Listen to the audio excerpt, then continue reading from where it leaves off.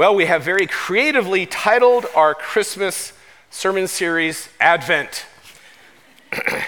Now, what does Advent even mean?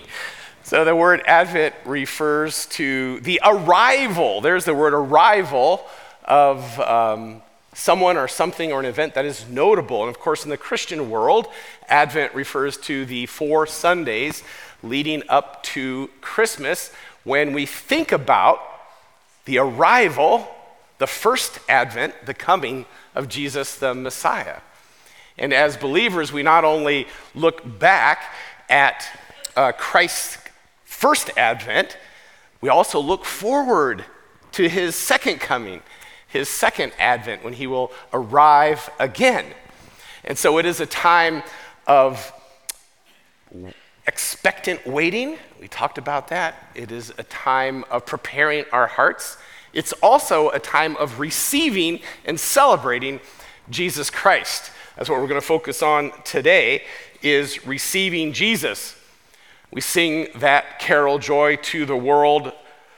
The Lord has come, let earth receive. Let earth receive her King. If Advent means arrival, then to receive means to welcome. It means to take in. It means to accept. Now, not every arrival receives the welcome that it deserves. I remember right after Mary, my wife, graduated from Grace College, we hopped on a plane and flew this transatlantic flight through the night to France for a missionary training time. And so we landed in Paris, and then we had to negotiate, the public transportation to get from the airport to the train station. And then we were able to figure out how to find the train that was going to take us on a 4-hour ride down to Macon, France. And by the time we got there, we were exhausted and hot and sweaty and tired, but we were filled with expectation. And so we got off the train and we waited until every last person had gone, and we were the only ones standing in this train station. We didn't speak French. We couldn't talk to anybody. We had no vehicle. We didn't know what to do. We just waited and waited for hours. Finally, someone came. They remembered us finally and showed up very apologetically to take us to the training time. So not every arrival receives the welcome that it deserves. Well, what about Jesus? Let's talk about Jesus. At his arrival, at his advent, how was he received? Well, in very different ways. I invite you to take your Bibles, print or digital, and turn to Matthew chapter 1. Matthew chapter 1. And we are going to read starting in verse 18 all the way through chapter 2, verse 12. Now, I want you to pay attention to the different people or groups in this text and how they received Jesus. So let's read this together. Matthew chapter 1, starting with verse 18. This is how the birth of Jesus Christ came about. His mother Mary was pledged to be married to Joseph, but before they came together, she was found to be with child through the Holy Spirit. Because Joseph, her husband, was a righteous man and did not want to expose her to public disgrace, he had in mind to divorce her quietly. But after he had considered this, an angel of the Lord appeared to him in a dream and said, "Joseph, son of David, do not be afraid to take Mary home as your wife, because what is conceived in her is from the Holy Spirit." Isn't that amazing? She will give birth to a son, and you are to give him the name Jesus, Yahweh saves, because he will save his people from their sins. All this took place to fulfill what the Lord had said through the prophet, "The virgin will be with child and will give birth to a son, and they will call him Emmanuel," which means God with us. When Joseph woke up, he did what the angel of the Lord had commanded him and took Mary home as his wife. But he had no union with her until she gave birth to a son, and he gave him the name Jesus. After Jesus was born in Bethlehem in Judea, during the time of King Herod, Magi from the east came to Jerusalem and asked, "Where is the one who has been born King of the Jews? We saw his star in the east and have come to worship him." When King Herod heard this, he was disturbed, and all Jerusalem with him.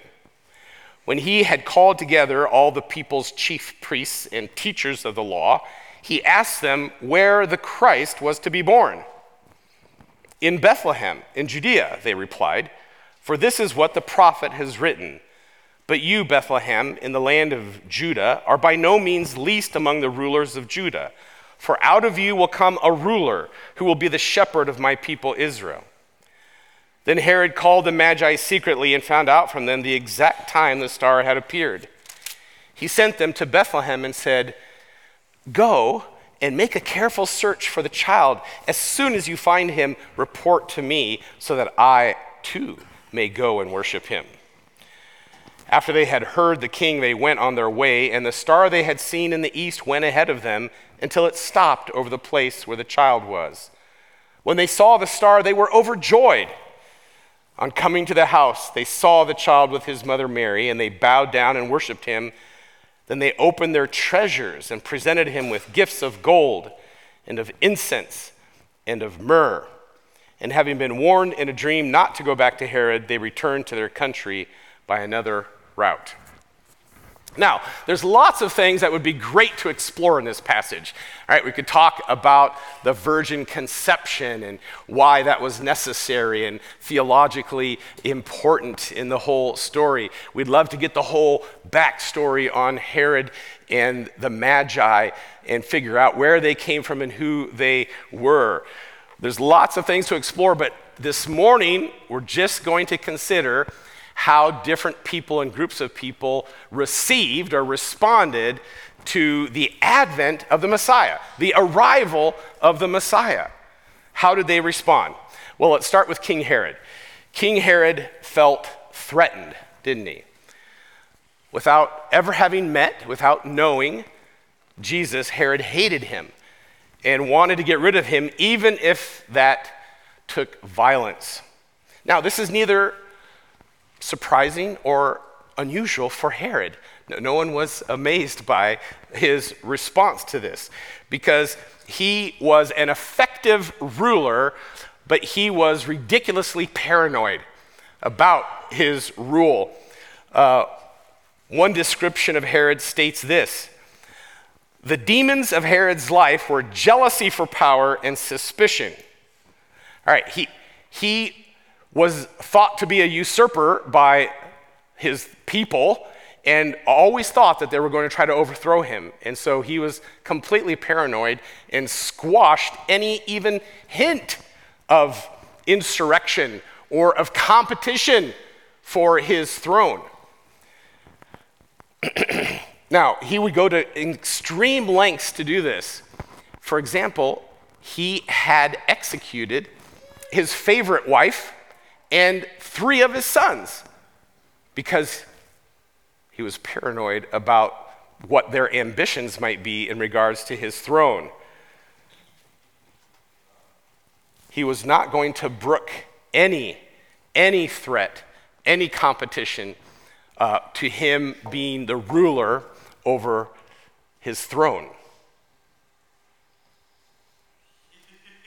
Now, could that be us? You think, how on earth, Herod was an extreme, cruel, brutal tyrant. How on earth could we possibly be like Herod? How could that be?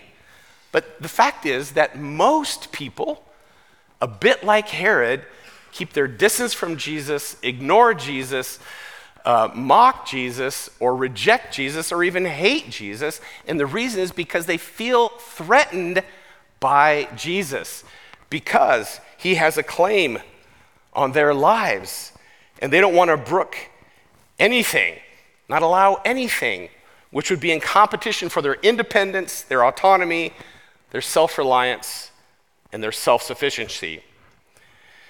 The question was asked, Last Sunday, who gets to determine what is important in our lives? Who gets to determine what is important in our lives? And if in our heart of hearts we say, I do, it's mine, I get to determine what's important in my life, then we are reflecting Herod's attitude, Herod's reception of Jesus. Are you resistant to Christ's lordship over the throne of your life? Could this be you? Well, that's Herod. How about the next group? It's the Jewish leaders. And they were preoccupied. The Jewish leaders were preoccupied. King Herod wasn't the only one who was disturbed by the arrival of the Magi looking for the recently born king of the Jews. Herod thought he was the king of the Jews. He wasn't the only one disturbed. It says all of Jerusalem was disturbed with him. Now, all Jerusalem probably doesn't refer to every single person in Jerusalem. It refers most specifically to the Jewish leaders. And they were disturbed for a different reason than Herod. Herod was disturbed because he thought there might be a threat to his throne. These Jewish leaders were troubled and disturbed because they were afraid of Herod's response. For good reason. If we continue reading in Matthew chapter 2, we'd see what Herod did. He was ready to kill even infants and babies and toddlers in order to secure his throne, his rule. And so they were concerned about Herod's response. They wanted to keep the tentative and fragile status quo, their jobs, their positions, their security, their affluence. They didn't want that to get crushed. And so they were concerned about Herod's response. They knew what he was capable of, and they wanted to avoid it. We see Jesus addressing this same group of people, the Sanhedrin, in John chapter 11. And this is just after Jesus has resurrected Lazarus from the dead. And this is what happened afterwards. Instead of responding to this incredible miracle that Jesus had raised Lazarus from the dead, this is what they do. This is one in the Sanhedrin saying, "What are we accomplishing?" They asked. "Here is this man performing many signs. If we let him go on like this, everyone will believe in him, and then the Romans will come and take away both our temple and our nation. We want our positions. We want our security. We want our assets. We want our affluence. This Jesus is going to cause the Romans to take that all away from us." And so they were preoccupied with preserving their lives as they knew it, and they did not go looking for Jesus. Well, it's all too easy to become preoccupied, isn't it? What preoccupies you?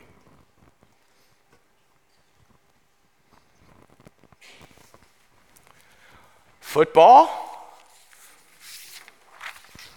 I mean, last night I was doing a little work, and I couldn't help but keep checking in on the Colts game. You know, you have to see what's going on there.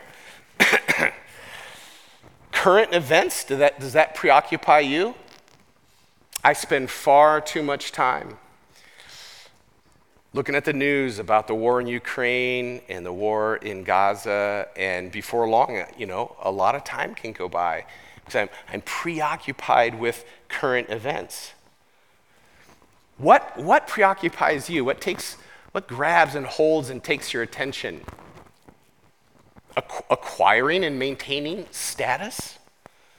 Is it safety and security that you're mostly concerned about? Your kids, your family? That's good, your kids and your family. But if it preoccupies us so that we miss the Messiah, that we don't receive him and welcome him and take him in, then that is a tragedy. What preoccupies you? Are you too busy for Jesus? These Jewish leaders were too busy maintaining the status quo, keeping their positions to receive Jesus. They ignored him. All right, there's another group of people closely related to the previous ones, and that's the teachers of the law, the chief priests, They would have been Sadducees, and the teachers of the law who were Pharisees.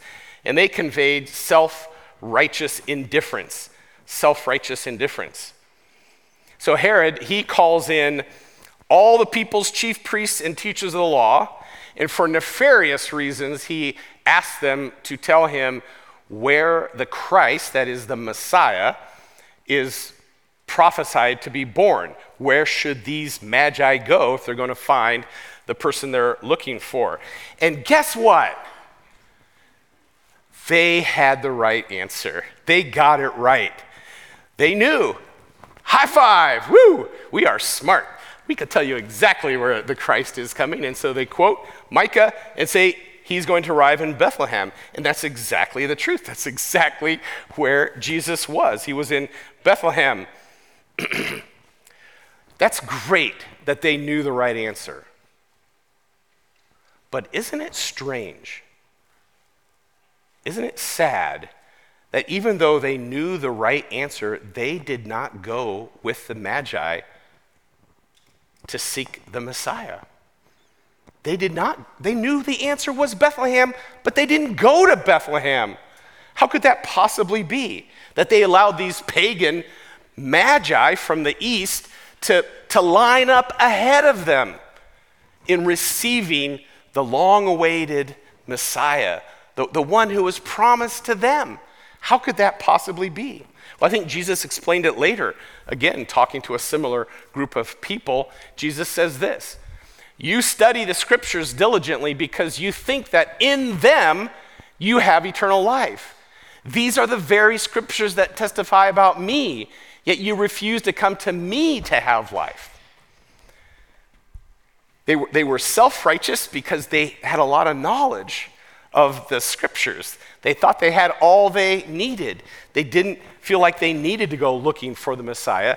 There was a great deal of indifference there. Knowledge alone does not save us. More than that, more than what we know, it's who we know that saves us. Jesus came to fulfill the scriptures, but also to redeem us and to reconcile us with the Father. He's called us back into relationship with himself, and it's in that relationship that we find true, real, everlasting life. Our faith is more than what we know about Jesus. At the very heart of our faith is a relationship with Jesus. Jesus is not impressed by how much we know. Knowledge is good, but it doesn't save us. He doesn't feel welcomed by our knowledge. He feels welcomed by our faith, received by our faith. So there is a religious pride that leads to indifference. Been there, done that, know it, have it.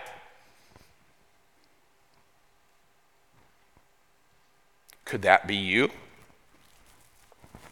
All right, those are the negative ones. Let's go to the positive ones. How about the Magi, the wise men? They offered costly worship, costly worship. Now, these are kind of mysterious figures that pop up in the Bible. We'd love to know more about them. Evidently, they had been waiting well, looking for the advent of the Messiah. And when they saw the sign, when they saw the star or whatever it was, they set off in search of the Messiah. And I'm sure that trip had dangers and that it cost a lot of money, but that didn't deter them from seeking Jesus. And when they found him, they worshiped him in a couple of ways. First of all, they humbled themselves and bowed down low before him. Think about that. This little, who knows how many months or a couple years at the oldest Jesus was by that time, and these wise men bowing before him to acknowledge that he was greater, whether they fully understood his deity or just recognized that he was a great king. They recognized his greatness and they worshiped him. And then they took their treasure chests out and they gave him gold and frankincense and myrrh. Incredible. It reminds me of what David said way back when he was going to make sacrifices to God, and he wanted to buy the space which is now the Temple Mount, and the guy who owned it was going to give it to David, And King David said, I will not sacrifice to the Lord my God burnt offerings that cost me nothing. I'm going to pay for it, because worship that costs is genuine worship. These magi are such a contrast to Herod.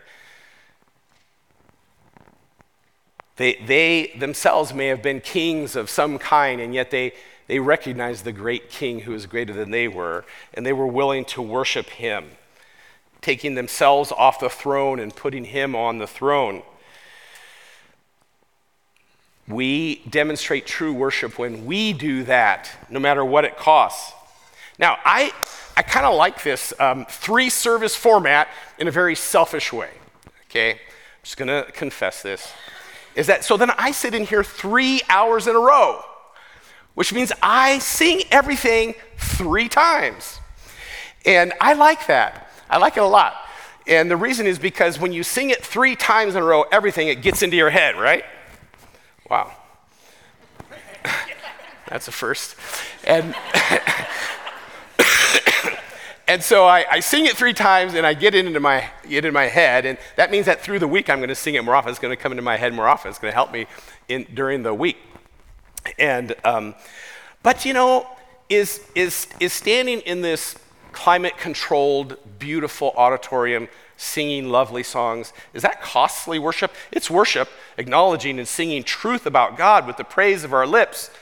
Worthy is Jesus. It's true. It's real. It's not. Is it terribly costly? I don't think it's terribly costly. All right? It's good, but not terribly costly. In my life, do you know when costly worship is? It's Mondays. I don't know why it is, but Mondays are the worst day for me, for temptation. All the build up to Sunday, and Sunday comes, and there's worship, and then Monday, and all of a sudden, there's the temptation to be lazy, there's the temptation to waste time, there's the temptation to overindulge, and there's it seems to hit me on Mondays. And it's on Mondays when I remember what I sang on Sunday and choose to obey, listen to the Spirit, and submit to Him, and not do what my flesh desires. That is worship, costly worship, because it's a hard choice sometimes. And the question is, are we like the Magi and part of receiving Jesus well? By the way, receiving Jesus isn't just a one-time thing you did in the past once and now it's all over. It's a choice that we continually make to make him Lord of our hearts. And that costly worship is the choice to submit and to obey. So I'm glad for my Sunday singing. And it's helpful for me on Mondays when my costly worship really begins. All right, that's a pastor just being transparent, okay? Pray for me. People pray. Oh, I prayed for you for Sunday and preaching. Great, thank you. Pray for me on Mondays, okay? Pray for me that I would live consistently on Monday what was preached on Sunday, because that's the hard time, but that's also the time of costly worship. Are we taking it into the week? So many people like to receive Jesus but not submit to him.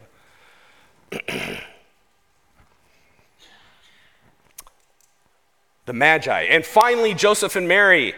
Joseph and Mary, they believed and obeyed. They believed and obeyed. So simple. Not easy, but just so humbly and directly. We read in Luke Mary's response when the angel announced to her that she was going to become pregnant by the Holy Spirit and deliver the Messiah, the Savior of the world. She says, I am the Lord's servant. May your word to me be fulfilled. Wow. And what did Joseph do in the text that we read? As soon as he got the message in the dream, he did what the angel of the Lord had commanded him and took Mary home as his wife. Nothing welcomes Jesus more than being believed and obeyed. In fact, that word receive, we're talking about receiving Jesus, can mean the same thing as believe or trust. To receive Jesus is to believe in him. We see this very clearly in John chapter 1, where we read, he came to that which was his own, but his own did not receive him, yet to all who did receive him, in other words, to those who believed in his name, he gave the right to become children of God, born not of natural descent, nor of human decision or a husband's will, but born of God. Joseph and Mary are examples for us in receiving Jesus well because they believed and they obeyed. To receive Jesus well is to believe in him as the Son of God, to trust him for forgiveness of sin, and to follow him in faith and obedience. If we receive Jesus in faith, we also receive all that comes with him. Let's talk about receiving. When we receive Jesus, we receive all that comes with him. Now, there's a story told. I'm sure it's fictional, but it makes a good point. There was a very wealthy man, and he had one son whom he dearly loved, and they shared a joy in collecting art. And so they would travel the world, and they would buy fine pieces of art, and they had a wonderful collection. Well, war broke out, and the son was drafted into war, and it wasn't long that the father received news that the son had been killed. He had been killed carrying a wounded comrade out of battle. It was about Christmas time, and the father heard a knock on the door, and there was a man standing there. It was a soldier. Didn't recognize him, and the soldier said, I'm the one that your son saved. And with him he had a package. And he opened the package, and it was a painting. And it was a painting of the son. And although it wasn't Rembrandt or Vermeer, it was a little bit crude, a little bit not so wonderful, and yet there was some recognition, both of the appearance and even the character of the son that came through in that painting. And so the father gladly accepted that painting. Well, that next year, the father became ill and died, and the whole art world was enthusiastic, actually, because they said, oh, all these fine paintings, these great works of art are going to come up for sale. There was going to be an auction. So the day of the auction came, and there was all these people that were there in order to bid on purchasing these paintings.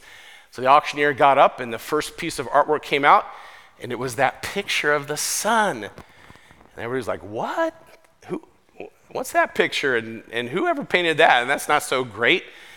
And so the auctioneer said, who will give me $100 for this painting? And someone says, hey, move on from that. Let's get to the good stuff. And the auctioneer said, no, who will give me $100 for this painting? Well, there was a friend of the family there, and he said, I'll give you $100 for that painting. I knew the son. And so the auctioneer says, $100. Anybody give me any more?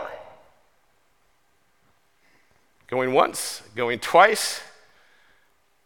Bam, sold.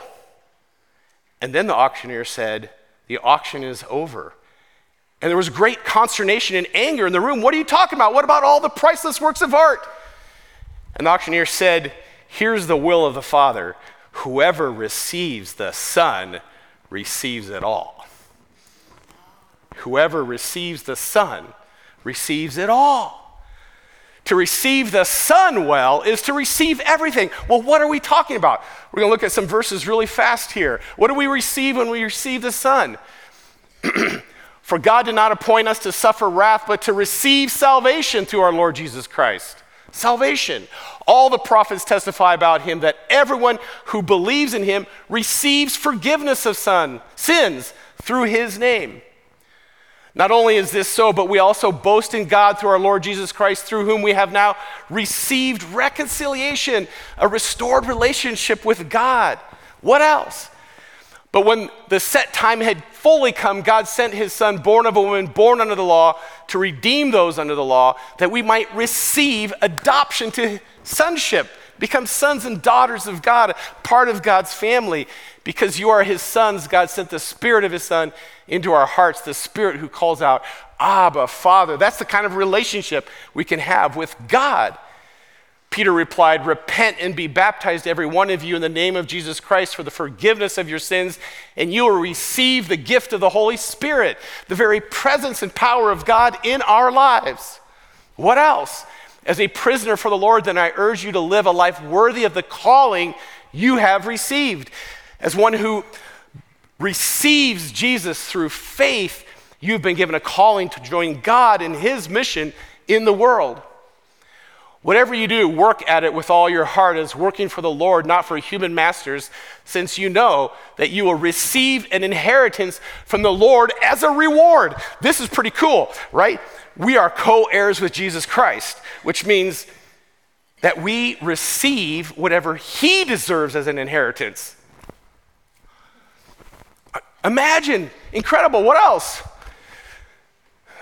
But for that very reason, I was shown mercy so that in me, the worst of sinners, Christ Jesus might display his immense patience as an example for those who would believe in him and receive eternal life. Eternal life, which is not primarily about quantity of time, but the quality of relationship with God. And now look at this. Check this out. Therefore, my brothers and sisters, make every effort to confirm your calling and election, for if you do these things, you will never stumble, and you will receive a rich welcome into the eternal kingdom of our Lord and Savior Jesus Christ. What could be better than that? To receive a rich welcome, the open arms of Jesus into his eternal kingdom. And do you know how you receive a rich welcome into the eternal kingdom? It's by receiving Jesus in belief and obedience right now. What could be more important than that?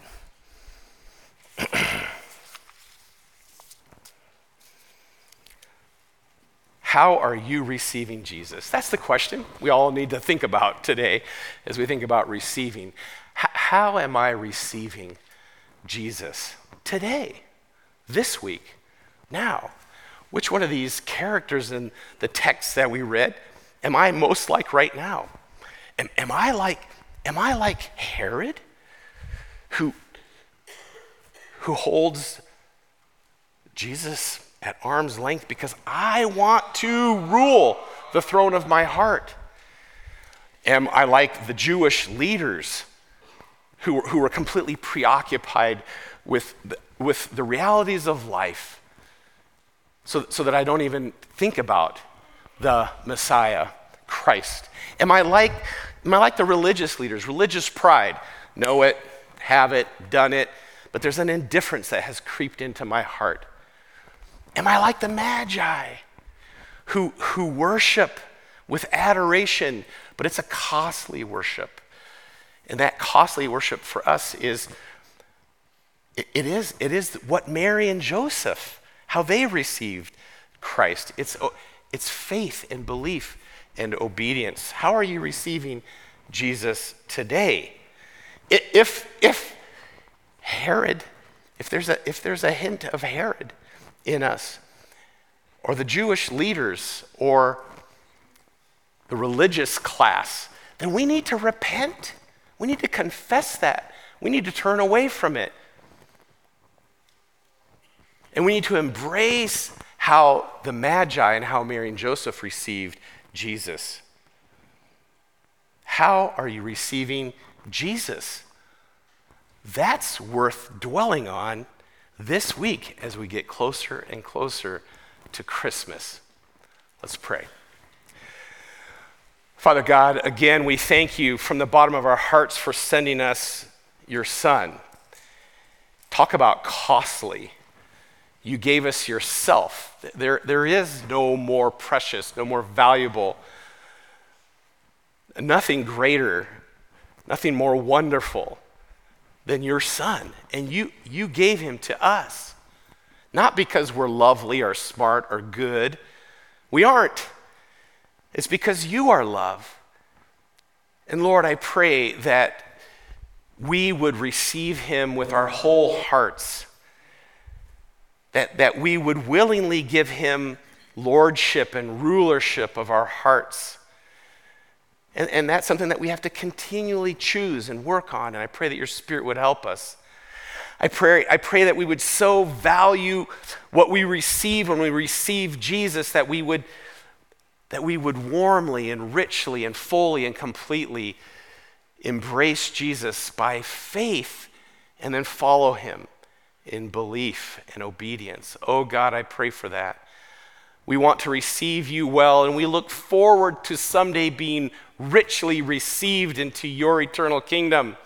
But we know that the measure we use, that's the measure that you'll use for us. So help us to be people of faith and of grace and of mercy and compassion so that we'll be received in those ways. So God, work in us. Do what you need to do in our lives to help us receive you well.